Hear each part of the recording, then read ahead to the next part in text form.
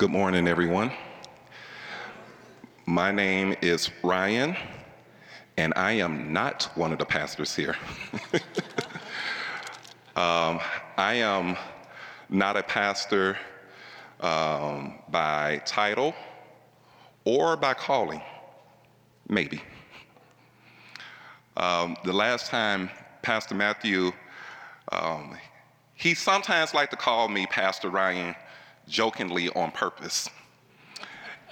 And the last time he did so from this platform caused a little bit of a stir among some of my friends. They came to me after service. Is there something we need to know? And I said, no. I guess he's just speaking those things that are not as though they are. So, now, I get it though.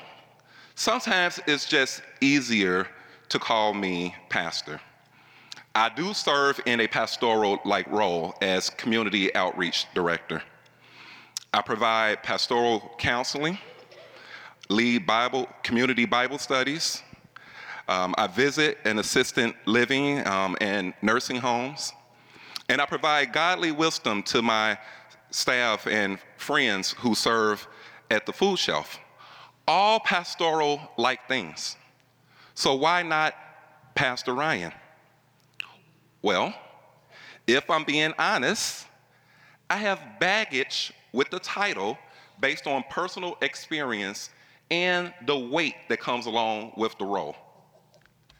Do you guys know how hard it is for me to be up here in front of you right now? The mic is shaking a little bit, but normally for me, once I grab the mic, I start feeling a little more courage. But it's hard standing up here with all eyes on me. You know, it's a lot of pressure. What if I say the wrong thing? I know God is gracious, but humans, not so much. And I'll tell you this right now. You can continue to send your Sunday complaints to Matthew St. John at perusual.org. Okay, so what is my baggage with the word pastor? Okay, again, this is my baggage. So when I think of a pastor based on my experience, people look to the pastor to be their pillar of righteousness.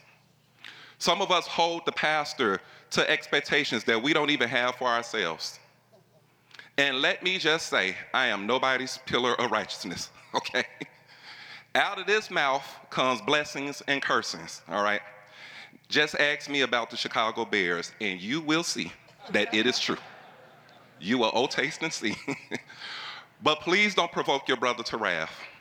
Green Bay won yesterday. Lost yesterday. That's all Bears fans can hold on to, is when Green Bay lose. All right? Then there are those of us who look for the pastor to give some sort of declaration or edict from the pulpit, hanging on every word, and it better be aligned to the right theology and talking points and worldview, or risk being labeled a heretic. Good grief. And how about pastors with keen intellect and knowledge of the word? I remember when I first came to New Hope, many of the pastors could rattle off scripture by memory and quote author after author. And I remember saying to the Lord, if you ever called me to be a minister at this place, I'm going to have to go to seminary and learn how to do that. Okay? That's what I said to myself. But here's the thing. That voice was me. And I remember clear as day the Holy Spirit saying to me later on, I didn't bring you here to be like everyone else. I brought you here to be you. Amen. And so when I gave myself that permission to be me, you know, I started getting a little more comfortable in my role around here. And don't get me wrong, all of that memorization is impressive and have its place. Scripture says to study to show yourself approved. A workman needeth not be ashamed, 2 Timothy 2. But it's also intimidating. You ever been around somebody who can rattle off scripture after scripture? That could be intimidating. And at the end of the day, it's just not me. I may not be able to quote certain scripture verbatim, but I can do a mean Google search. And that's okay. It still requires me to study to be familiar enough to know what I'm looking for. And I still need godly wisdom for life application. So you can't get around that studying part. Okay, again, I'm talking about my baggage with the title of pastor. Now, I've also been in church environments where everyone ingratiates themselves to the pastor for favor and power and titles and positions. Sounds a lot like politics, don't it? Yeah, not like church. Whereas me, I believe in cultivating and developing leaders based on interests and gifts, not manipulation and kickbacks. Okay? And what about the royal priesthood?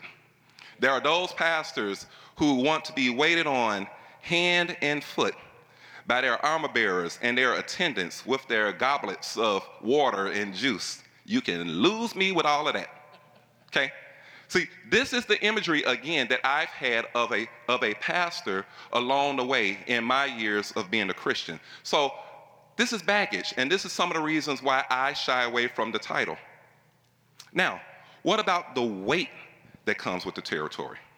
Okay. First, I was taught that you had to know that you know that you know you were called to be a pastor, because God is not one to be trifled with. Ain't that right, Brother Leroy? Absolutely. He's not one to be trifled with. On top of that, the calling had to be proclaimed by some angelic host or a thunderous rain cloud or coming from Mount Sinai or some blinding radiant light, okay, in a dream or something to that dramatic effect.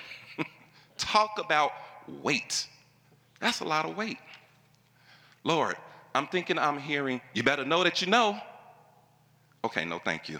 No thank you. It's almost like you didn't have permission to seek and to seek God to see, is this really what you are calling me to do? It was emphasized that you had to know that this calling was for you. Now, that is weight from man. But what about God?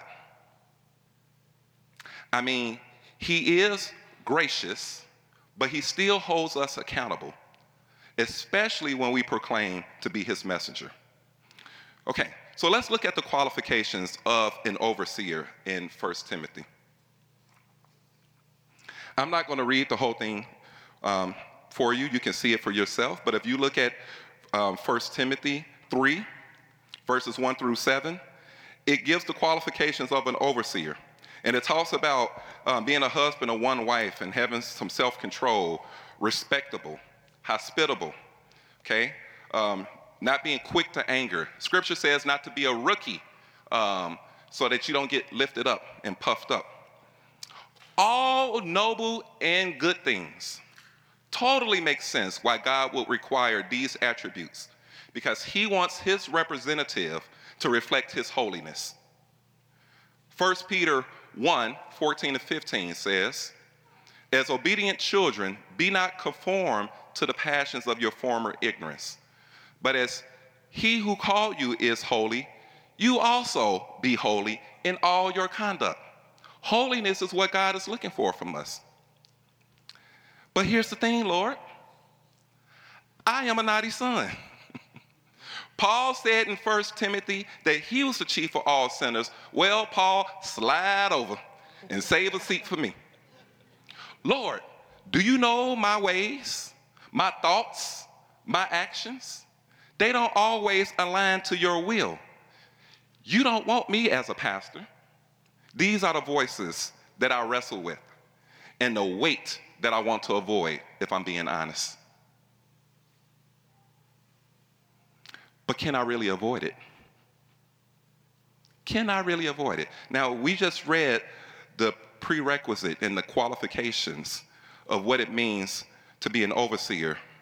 And I don't know about you, but when I apply for a job, I like to read the job description first. Like, let me see what this job is really talking about, and do I want to sign up on the dotted line? So I see what the overseer and what's required. Do I want to sign up on the dotted line? Not necessarily so. But can I avoid it? No. The answer is no, because regardless if I'm a pastor or not, God still requires his disciples to strive towards righteous living and obedience. I want to underscore that. To strive. Strive. Strive means I make an attempt. It means I'm trying, okay?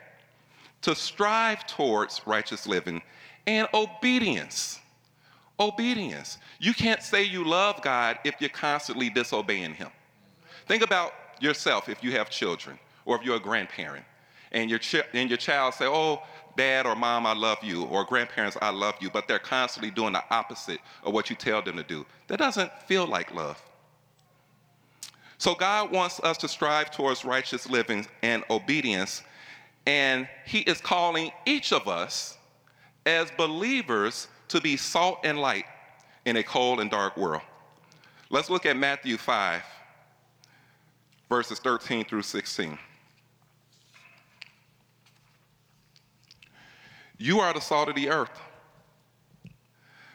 But if the salt loses its saltiness, how can it be made salty again? It is no longer good for anything except to be thrown out and trampled underfoot. You can read the rest of the passage up there. In this passage, Jesus likened his disciples to salt.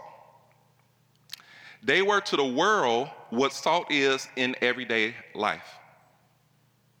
Salt seasons food. It hinders the spread of corruption. If you think back in older times before we had refrigeration, salt was used to help meat to last longer, to preserve it, okay? And it creates thirst, and it brings out flavor. This is what salt does. If a seasoning has no flavor, it has no value. If Christians make no effort, remember I said strive towards God's righteousness. So if a Christian makes no effort to affect the world around them, then we are dimming our lights. And if we are too much like the world, then we are worthless, just like that salt or that seasoning with no flavor. Christians should not blend in with everyone else.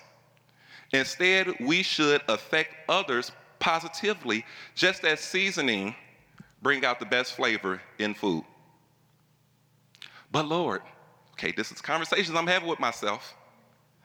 I'm a naughty son, and perhaps you're a naughty daughter, or a naughty son that keeps stumbling.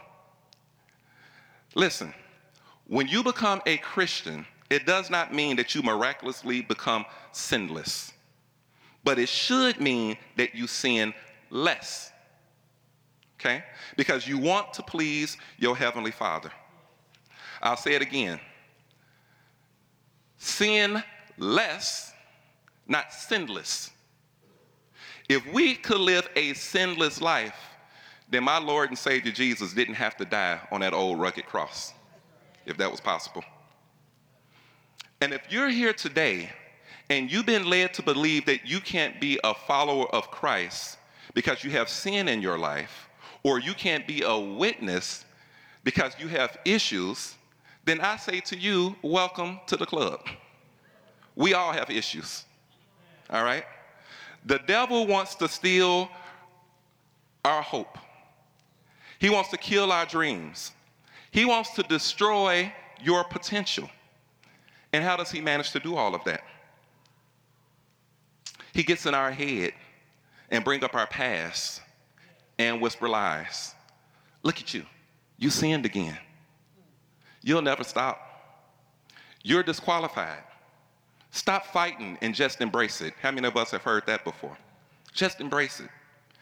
Everyone thinks you're no good. You made way too many mistakes. Well, devil, I am reminded in Romans 8:1 that there is no condemnation in Christ Jesus. See, when the enemy is trying to put lies into your ears about who you are, you have to remind yourself in God's word who actually you belong to and the power that you have in his word. If we take a lesson from our Lord and Savior, whenever lies from the enemy was thrown at him, he combated it with the word. Because darkness cannot stand with light. And when we shine the light of God's word on the lies that the enemy is putting into our ears, it can't do anything but go away. At the sound of the name Jesus, demons tremble. Okay, so we have the power within us to combat them lies. Because at the same time the devil is trying to kill our potential, Jesus is trying to breathe life into it.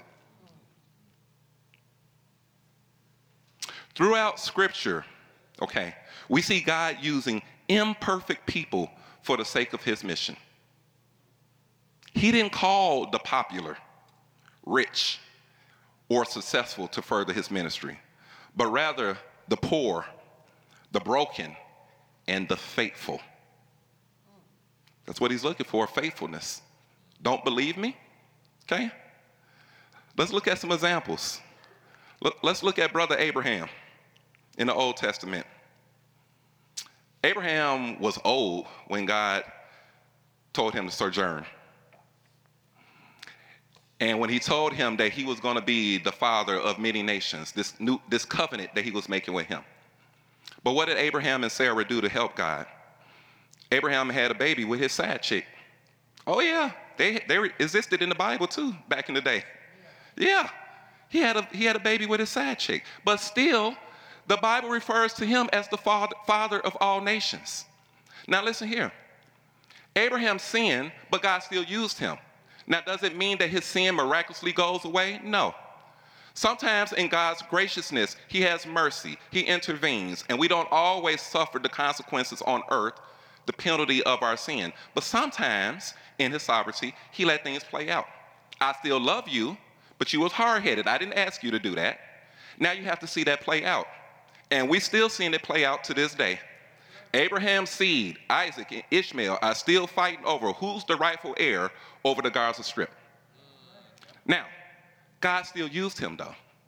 Even though he made a mistake, him and Sarah trying to help God, but God still used him. What about Moses? Okay. Oh, Mo had a speech impediment. He did, and lacked confidence. And, by the way, Moses killed an Egyptian and hid him in the sand because that Egyptian was mistreating one of his fellow Hebrew brethren. So Moses killed him. And we know the great work that God did through Moses. He gave Moses the 10 Commandments. Okay? How about Rahab? Rahab was a prostitute, yet God used her to hide the spies. And Sister Rahab is on the bloodline of Jesus. Thank you very much. Yes, she is. How about David, this warrior shepherd king? We love to tout David and how he danced when the Ark of the Covenant returned. Thank God for David. But David was also an adulterer and murderer. Y'all remember Bathsheba and Uriah? Y'all remember Uriah? Uriah was a faithful soldier. Uriah didn't even want to leave David's side.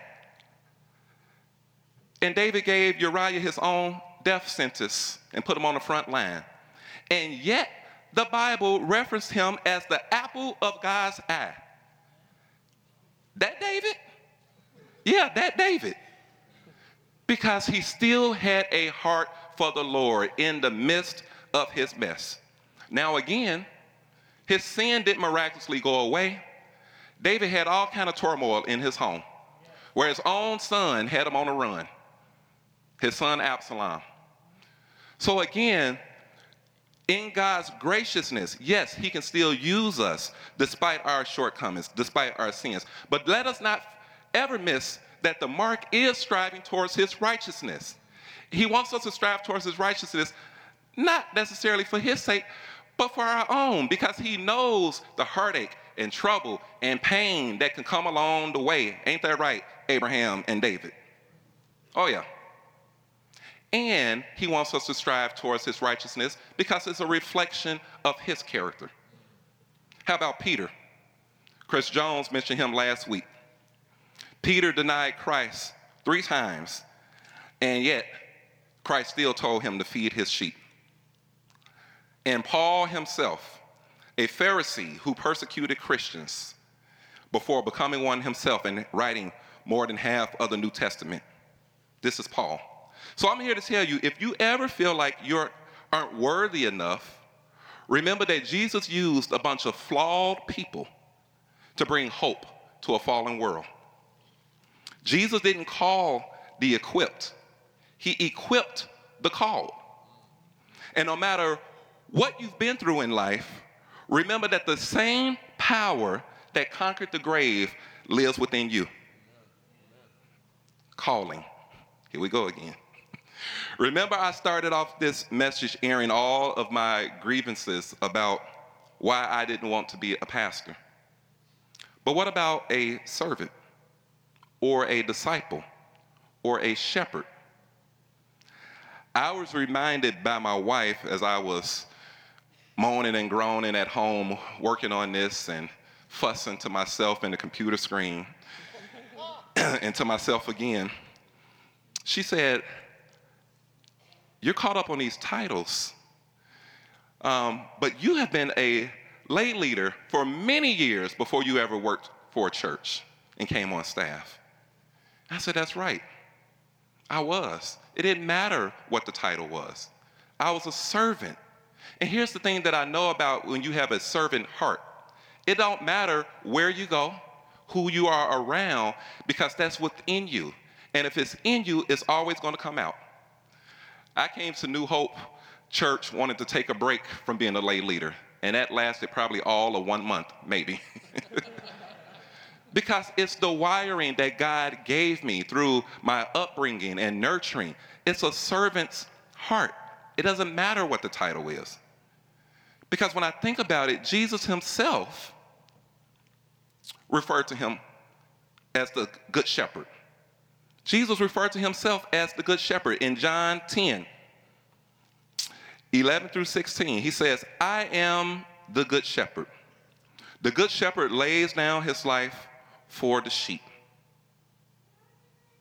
The good shepherd. Now that I can get down with. A shepherd gets dirty.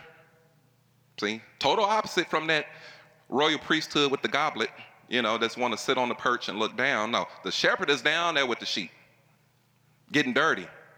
The shepherd cares about the sheep and is even willing to lay down his life for the sheep. Now that is something I can get down with. See, a shepherd is a servant. As I mentioned earlier, how I visit this assisted living, I lead a Bible study 1 week, and then I bring my big fluffy Alaskan Malamute the following week. And we visit patients, and some of the food shelf people know my dog, and staff here too, because I bring him here sometimes too. It's just to pick me up. I've never imagined that I would be a person carrying a dog to go visit patients. It was nothing that I thought about. But we had an experience here at church, and during COVID, we got this dog, and I said, you know what? I think he can do this. And honestly, it brightens up so many people's day just walking through with a dog, okay? And it's amazing how God has used me to feed some of his most precious and vulnerable sheep in unconventional ways. Admittedly, there are times where I don't feel like going or I don't feel like I have much to share. But it's something about when you get proximate with spiritually hungry people. All of those issues and concerns seem to go away. Now I find myself checking in on my sheep by name. See, a shepherd knows his sheep by name. And scripture tells us that the sheep hears the voice and know the voice. What that illustrates is an intimacy in relationship. And to God's glory, with me at this assisted living, now even the workers know about Pastor Ryan. Here we go again, can't escape it. And I don't even interact with a lot of them. True story, one of the cooks came to me after one of the Bible studies and gave me a big hug. I had never seen this lady before.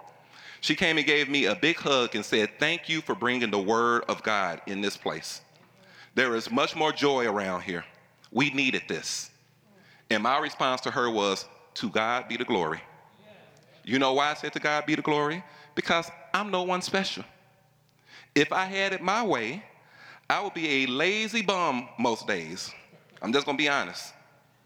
But as my oldest son, Nathan, reminded me, God gave you the gift of public speaking, Dad.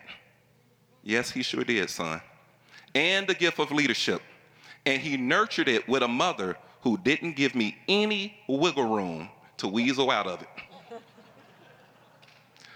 I want to leave you with this challenge. Take an inventory of who God has placed within your sphere of influence and try to determine who are your sheep. For all of us, our first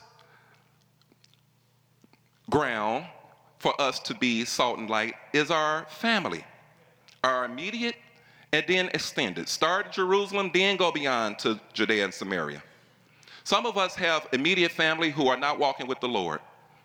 Some of you have adult children who have stepped away, and you're grieved by it. I was just talking to a friend who shared with me that he had a friend since 5th grade, 60 years it took for this person now to be a follower of Christ or interested in being a follower of Christ. Okay? So for some of you, it may be your colleagues and friends. If you are a boss on the job, it could be your work team. Or if you are a ministry leader, it's perhaps your volunteers who are your sheep. Because just because I'm a volunteer and go to church doesn't mean that I don't need shepherding. Because there are things that I can share with you that I may not be able to share with someone else. I can be a little more vulnerable. I could be a little more real, okay? So remember this, you don't have to be a pastor or super Christian pontificating in Greek and Hebrew to be an everyday shepherd. Paul said in 1 Corinthians 2:1 that he didn't come with eloquent speech or lofty words. He said, I came with nothing except Christ Jesus and him crucified. Amen. You don't also have to do it the old school way. Did you know you are a sinner on your way to hell? Good luck with that one. Who wants to hear that? You coming in my face telling me that? How about let's get proximate? Let's be friends. Let's reach out. And it would naturally lend itself for you to obediently follow God's mandate to make disciples. And if you never see the result with your natural eyes, you've sown the seed and gained a friend, perhaps. All right. I'm going to bring us home with this. 5 tips on sharing your faith and reaching out. 5 tips on sharing your faith and reaching out. Number 1, use your testimony or God's story. Use your testimony or God's story. Our testimonies are some of the most powerful tools we have for reaching out and sharing our faith. I heard Peg talk this morning about the clients appreciating authenticity. People identify with that. People identify with authenticity. Number 2, be a good listener. Love your audience by listening to them and seeking to understand who they are and where they're coming from. When you can put yourself in the shoes of your listener, you will better understand how to speak the light of the gospel into their life. So instead of telling them what you think they need to hear, you instead are listening so that you can be a better shepherd to them. Don't pretend to have all the answers. When we reach out, it's very common to face some tough questions that challenge our beliefs as Christians. It's okay to tell your listener, I don't know the answer. Let me get back to you. Let me look that up. Let me phone a friend. Pray. Prayer is an integral part of the Christian walk. Pray that the Lord would be open. Pray that the Lord would open the hearts of your unbelieving friends and family so that they would be receptive to the gospel. And then number 5, the last one, reach out and share your faith. Do it. The last part of the challenge is to go. The title of this series is Let's Move. Okay? So this is the part that's the call to evangelism and discipleship. That is in Matthew 28:19. Go, therefore, and make disciples of all nations. People. The nations are here in the Twin Cities. They're in our communities, on our jobs, and within our families. You may not think that you're qualified, or you may be a little nervous based on your personality. But here's the thing. When you're obedient to God's command, like I am standing up here to you guys today, obedience has me up here. When you're obedient to God's command, he will give you the strength you need through the Holy Spirit. I am a living witness that you don't have to rely on your own strength and might. Just avail yourself and move. And with that, I close.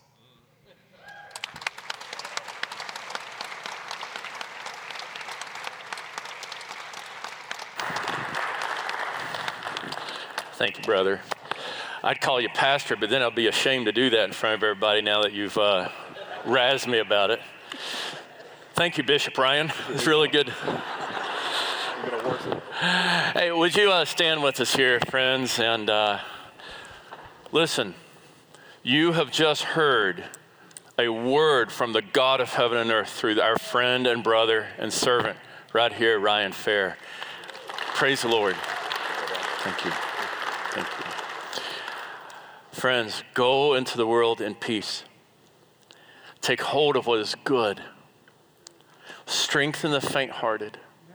Support the weak. Share the gospel with those who are lost and who suffer. Be a shepherd. Find your sheep. Name them. Pray for them. Reach out to them. And just be real to them as those who have inherited salvation. We can all do this, friends. We're all supposed to do this together, not because of titles or position, but because we're God's boys and girls. And we've got a message to share, a story to tell. Amen? All right, so Father, thank you for Ryan, and thank you for our church family, and thank you for your only begotten Son, Jesus. And all God's people said, amen. Let's give it up one more time here.